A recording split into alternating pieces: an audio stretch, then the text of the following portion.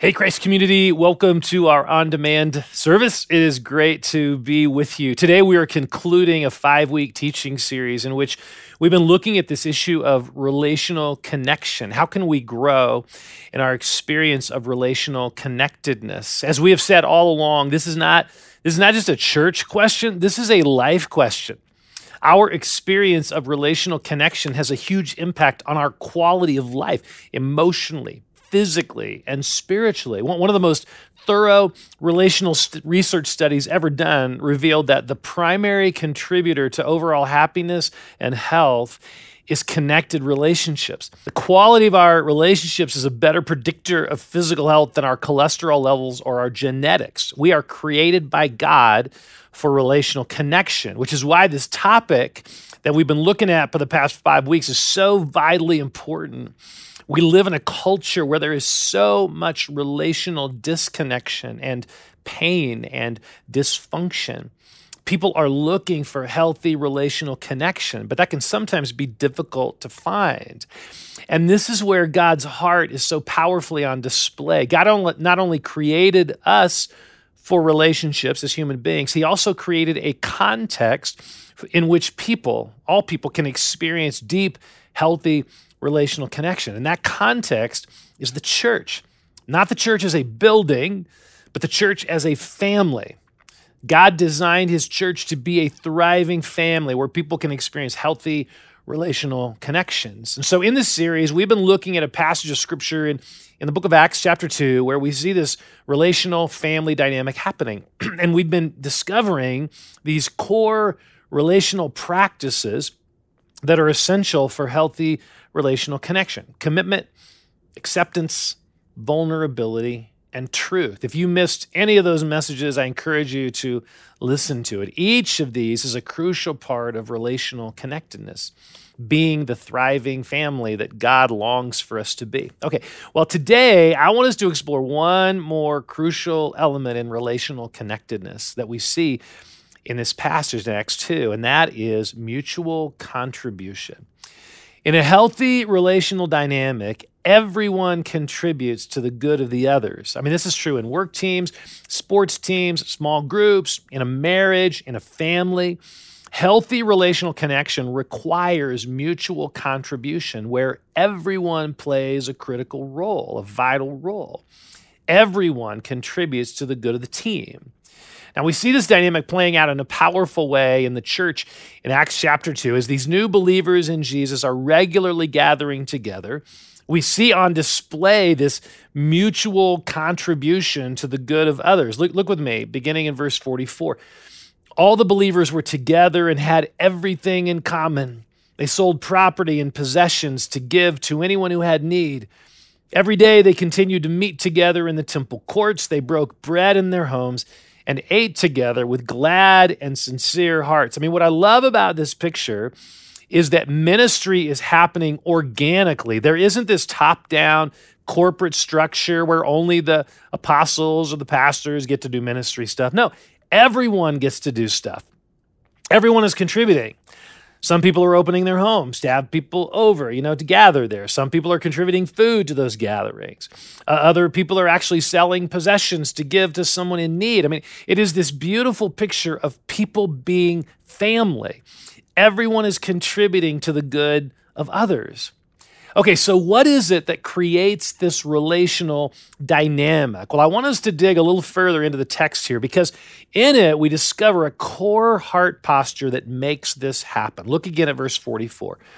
All the believers were together and had everything in common. Okay, so what does this mean that they had everything in common? This is not talking about, we have so much in common. We love hiking and cooking and craft beer and Jesus. That's not what's happening here.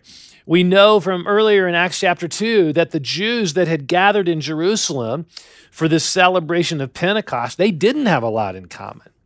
We're told in verse 9 that this group was made up of, check this out, Parthians, Medes, and Elamites, residents of Mesopotamia, Judea, and Cappadocia, Pontus and Asia, Phrygia and Pamphylia, Egypt, and the parts of Libya near Cyrene, visitors from Rome, both Jews and converts to Judaism, Cretans and Arabs. All these people from very different backgrounds and cultures were in Jerusalem when the day of Pentecost happened. So this was not a group of people that naturally had a lot in common. They were very different from very different cultures. But once they came to Christ, they began gathering together as family. Now, here's what is so cool. Right here at the beginning of this thing called church, right when it forms, we see this beautiful ethnic diversity on display. I mean, God is clearly demonstrating his desire for his family on earth to reflect a diversity of cultures and ethnicities. Okay, so again, we're told that this very diverse group of new believers in Jesus had everything in common. Okay, so what does that mean? Well, this word translated had literally means to hold. It's most often used when talking about someone's resources, things that they own. To have something is to own it. It is mine. But here in verse 44, there is a shift in perspective.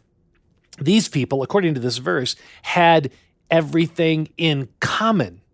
In other words, rather than holding their resources for themselves, they viewed their resources through the lens of the community. They had an open-handed attitude toward all of their resources, their time, their possessions, their abilities, their spiritual gifts. In other words, they were continually asking this question: how can my resources be used for the common good? How can my spiritual gifts, my passions, my experiences, my possessions be used to bless others in this spiritual family? I mean, this is a pretty amazing thing when you think about it. I mean, these people who days earlier had been living for themselves suddenly find themselves in this spiritual family where they are eager and willing to share of their resources for the benefit of this community of which they were a part. So the question is, how does that happen? What would cause these people to experience such a profound shift in perspective where all these things they had previously viewed as their own resources, they now held with an open hand, wanting to use them to help others in this spiritual family? Well, the answer to that question is right here in this passage. This has Jesus all over it. I mean, that's what caused this huge transformation in these people. They met Jesus in a real and personal way. When we embrace the gift of salvation that Jesus offers, and we realize the amazing spiritual resources that are now ours in Christ as a total demonstration of God's grace, his undeserved favor towards us, when we realize all of that, suddenly we view our lives and our resources through a completely different lens, the lens of love, a genuine concern and care for other people.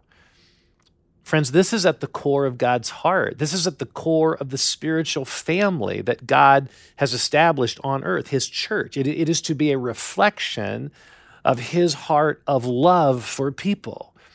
A love that is more than just words. It's a love that takes action. It's a love that helps other people. Now, one of the most powerful illustrations of this heartbeat is found in a parable that Jesus told in the book of Luke, chapter 10, where Jesus is talking about the first greatest commandment, love God with all your heart, soul, mind, strength, and then the second greatest commandment, love your neighbor as yourself, right? So he's talking about these with an expert in the law, and the expert in the law then asked Jesus, well then, if this second greatest command is love your neighbor as yourself, this expert said, who is my neighbor? And so Jesus responds by telling the story of a man who was traveling from Jerusalem to Jericho, and he was attacked by robbers who beat him up, and they stole his money. And so as he's laying by the side of the road, half dead, a priest, a religious leader, walks by and sees this man in need, and then he chooses to pass by on the other side. And then Jesus says in the story, another religious leader, a worship leader, a Levite, that's what the Levites does the exact same thing. He sees the man in need, and he chooses to walk by on the other side of the road. They don't want to get involved. They're too busy, too self-focused, or whatever. So then Jesus says, a Samaritan came by. And this is where the story takes an interesting turn because the Jews hated Samaritans. They viewed Samaritans as being half-breeds, as being outcasts. But Jesus said that this Samaritan went over to the man and bandaged his wounds, pouring on oil and wine. Then he put the man on his donkey and took him to a place where he could be cared for. So after telling the story, Jesus then asks the expert in the law, so who was a neighbor to this man in need? Well, the answer was obvious. It was the man who was willing to demonstrate love for this person in need. Okay, now here's what I want us to notice in this story. What did the Samaritan do in order to love this man who was in need? He simply used the resources he had. He used the resource of time, stopping to help this man. He used the materials he had with him, cloth to bandage the wound, and oil and wine. He used his donkey to help transport the man. And then when he got the man to an inn, he gave some money to help. See, the painful irony of the story is that the priest and the Levite, these religious leaders who supposedly knew God, these two people had similar resources at their disposal, but they chose not to use them. See, what we see in this story is a simple, easily accessible definition of love. Love is using the resources I have to help someone else in need. That's love from Jesus' perspective. That's what love looks like. And so getting back to Acts chapter 2, what do we see in this passage here? We see these people who are so passionately in love with Jesus that they view all of their resources through the lens of love. I mean, when love is at work in a spiritual family like the church, everyone in that family is asking, how can I use whatever resources I have to help someone else physically or emotionally or spiritually? How can I use whatever resources God has given me to help someone experience Jesus more fully? See, that this love is at the heart of how Jesus designed the church, his family, to function. It is a place where people who are in love with Jesus want to use their resources to love other people. You see, the reality is, in any church family, including ours, there are all sorts of ministry needs all the time. I mean, every week in our services, there are people there who are experiencing loneliness or depression or discouragement or suicidal thoughts or feelings of worthlessness or relational conflicts. There are people there who are hungry to know Jesus better. There are people with financial needs. There are people with physical needs. There are people longing to just be seen and known and valued and accepted. I mean, that's who is part of this church family. That is a regular reality of people in this church family, which means that there are all sorts of opportunities to minister to people in need by volunteering in one of our many ministries, by being available to listen to someone, by bringing a meal to someone who just had surgery, by walking over to someone who looks new and introducing yourself, or offering to pray with someone who's going through a really hard time. There are a myriad of ways and opportunities to minister to people in this church family. Okay, now in light of that reality, which is true in any church, and certainly our church, in light of that reality, a lot of times the message that pastors in my position often articulate is, hey, we need more workers. We need more volunteers. There are so many needs that we need people to step up and work for the kingdom, right? So often that's how we approach this. But after looking at what's happening in Acts chapter 2, I wonder if that kind of appeal actually misses the point. It misses the heart of what's going on in this passage. I was talking with our new worship pastor, Michael, the other day, and he made this comment that I've been thinking a lot about. He said, there are lovers and there are workers, and lovers get way more work done than workers.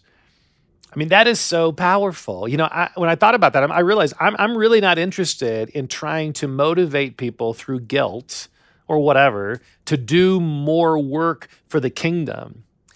I'm interested in inspiring a bunch of lovers of Jesus to let that love flow out of you into the lives of others in your spiritual family, your church family.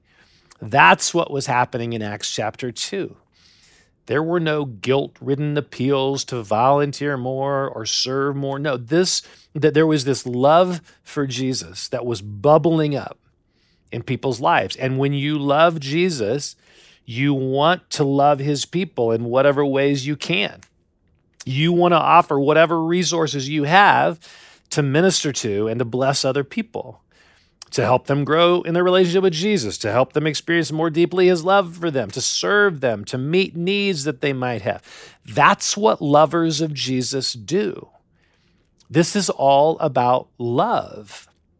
And here's the other thing we often forget. It is so much fun to do so. I mean, one of the things that we see in Acts chapter 2, 42 to 47, I mean, you just see people having a blast, right? I mean, there is this joy in being part of the spiritual family and meeting together and bringing food and contributing to the needs of other people. This isn't drudgery. It is so much fun when we get to use our gifts and abilities and resources to bless someone else. It is so much fun. I think of Robin, who loves coming to church early and greeting people. I think of Bill, who regularly comes over to our church and he weeds our garden beds and plants flowers in the spring.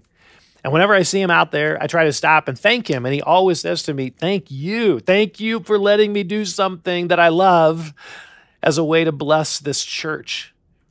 I mean, I could give story after story of people in our church involved in ministry and the notes we get of just how much they enjoy seeing children learn things or seeing people impacted or seeing prayers answered or whatever. There is so much joy found in serving. So in light of all that we've been talking about, the obvious question is, what would keep us from using our resources to serve others? If there's so much awesome stuff in this, what would cause us to miss out on this amazing opportunity to spread the love of Jesus and to experience this joy? Well, the answer to that question, I think the answer is really found back in the story that Jesus told, where the priest and the Levite both walked by this person in need. What caused them to do that? And what causes us to make a similar choice? Well, we don't have time. We don't want to get involved. We've got too much other stuff going on in our lives. Or, quite honestly, it's just easier to focus on us. It's easier to settle into this place where life is all about us, and we start viewing our church family through this consumeristic lens. Are my needs being met? Are my children being served well? Are the sermons meeting my needs? Is the music what I like? Are people paying attention to me? Are people noticing me? Look, I'm not saying that our needs are unimportant. I'm not saying that. What I am saying is that consumerism and love are mutually exclusive. A consumeristic mindset and love are mutually exclusive. When our needs being met is our highest value, we actually diminish our ability to experience genuine joy, as well as our ability to experience deepening relational connection with others. We talked earlier in this message about the relational disconnection that so many people experience in our culture. Well, what we're talking about today is one of the reasons why the church can be a unique place for people to experience relational connection. It's because in God's family, everyone is a vital part. In God's family, everyone gets to play. So when we jump in and we use our gifts and resources to serve others, we experience deepening relational connection. There are so many stories like this. We have a video story that's being released this week of a brother and sister in our church who moved to Greeley and they had heard about our church and they came and they immediately began serving in our student ministry. And out of that serving, they now have these amazing relational connections just in a period of 6 months. So serving is a powerful way to experience relational connection. The bottom line is consumerism robs us of connection. This morning in my quiet time, I was just doing my Bible reading, and it happened to be in Paul's letter to Philemon in the New Testament. And in this letter, he's encouraging Philemon to do exactly what we're talking about, to use his resources to bless others. And I love the language Paul uses here. Check this out. I always thank my God when I pray for you, Philemon, because I keep hearing about your faith in the Lord Jesus and your love for all of God's people. And I'm praying that you will put into action the generosity that comes from your faith as you understand and experience all the good things we have in Christ.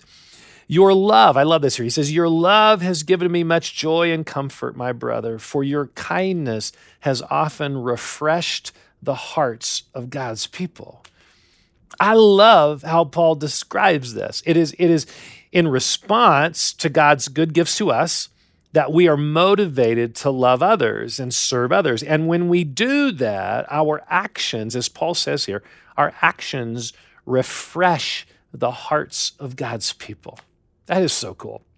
There is this beautiful relational dynamic that gets activated when we choose to offer our gifts, our resources to bless someone else. Okay, so there are two practical questions that I want each of us to think about in terms of this idea of mutual contribution and relational connectedness. First question to ask ourselves as we're processing this. Here's the question. Is my love for Jesus translating into ministry to others? Is my love for Jesus translating into being expressed as ministry to others? If so, that is awesome. And there are so many of you who serve and love so faithfully. Thank you for making a difference. Thank you for making a difference.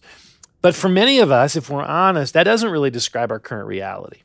We're not fully using our gifts and resources to serve and bless others in the body of Christ.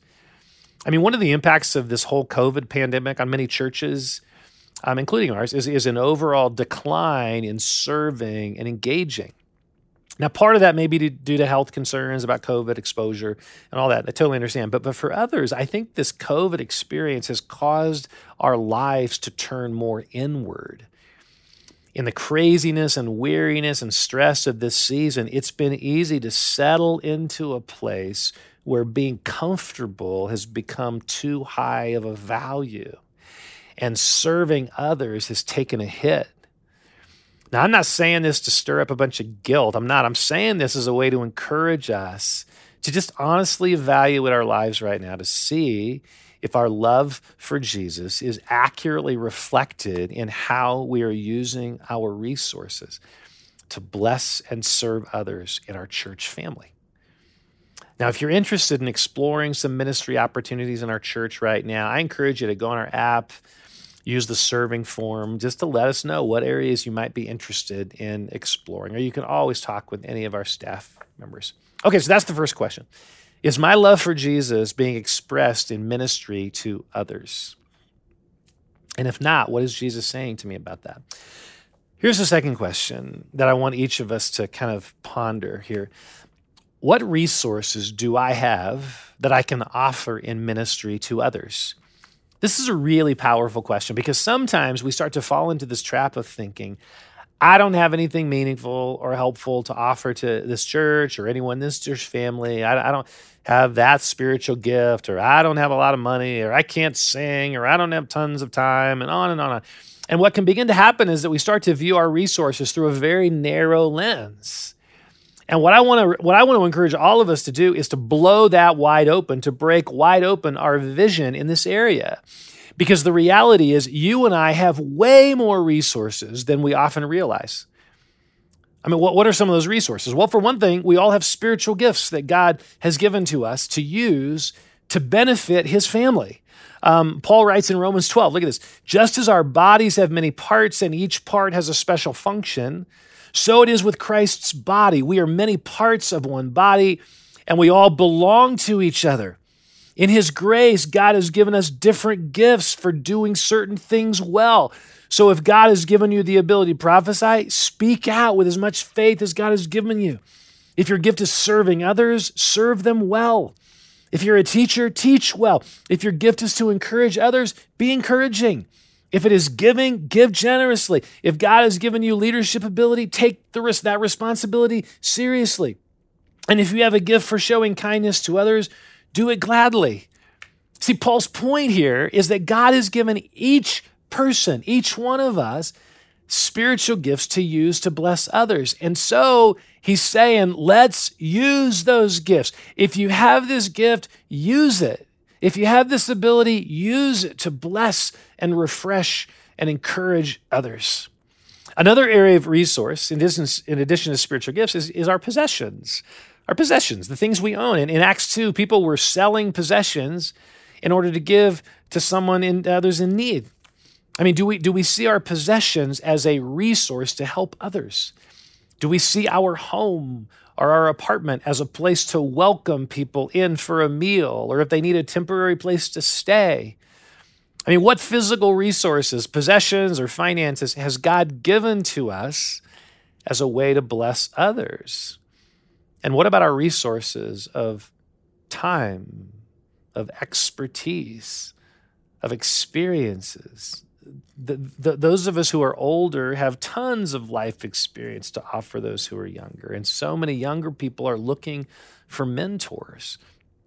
I mean, when you start to blow this up in terms of spiritual gifts, possessions, time, expertise, abilities, just all of that stuff, a listening ear, all of that, you realize that every one of us has so many resources that God has given to us that we can use to bless and help and serve others. But often we don't see things through that lens. But what if we did? What would happen if we did? Can you imagine with me for a moment the kingdom impact of a church family in which everyone in that family sees their passions and abilities and gifts and possessions through the lens of love, and they joyfully offer those resources to bless and refresh and encourage and help others? Can you imagine the needs that would be met? The children whose lives would be forever impacted, the spiritual growth that would happen in people around you, the relational connectedness, the broken and disenfranchised people who would come to know Christ after experiencing this kind of love. I mean, that, my friends, is exactly what God wants his church to look like. And the cool thing is, the only way this happens is when everyone is contributing. That's the only way this happens, is when everyone is contributing. You know, unlike a middle school basketball team, in the body of Christ, everyone gets to play. Everyone gets to play. Everyone has a vital part in this family. God has given each of you unique resources that you can use to encourage, to refresh, to help, to bless other people in this body. And when all of us are doing that, watch out. The church becomes the amazing, thriving, loving, high-impact family that God designed it to be. That would be awesome. Amen. Well, let's pray. So as you're quieting your heart before the Lord right now, I want you to take a moment and think about what Jesus has done for you. The love, the grace, the mercy, the forgiveness, the help that he has poured out in your life. Just think about those things.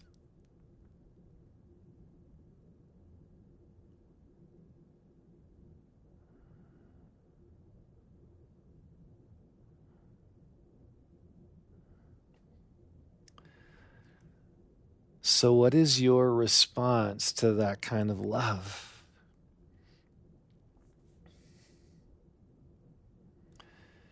I want to encourage you right now, if you're comfortable, your eyes are closed, if you're comfortable doing this, just to open your hands before the Lord.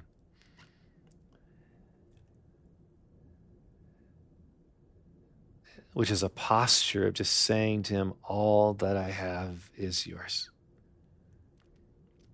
All that I have is yours. my abilities, my experiences, my spiritual gifts, my possessions, my time. All that I have is yours.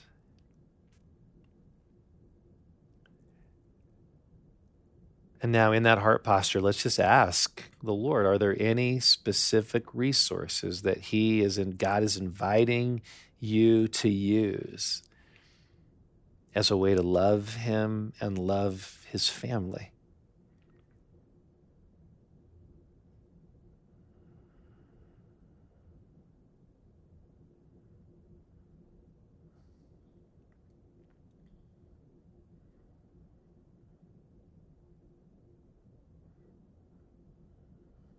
What is He laying on your heart? Is it a ministry that needs to start? Is it a ministry that He wants you to begin or to be involved in? As a person He wants to reach out to? What is it? What is God laying on your heart, and what does the next step look like for you in that? Is there someone you need to email or make a call or whatever? What is it? What's the next step? Maybe fill out that form I talked about on our app. Well, what is the next step?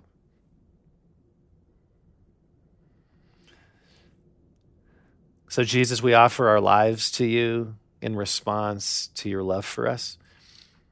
We don't want to simply be workers, we want to be lovers who are so passionately in love with you that we joyfully want to serve and bless others in your family.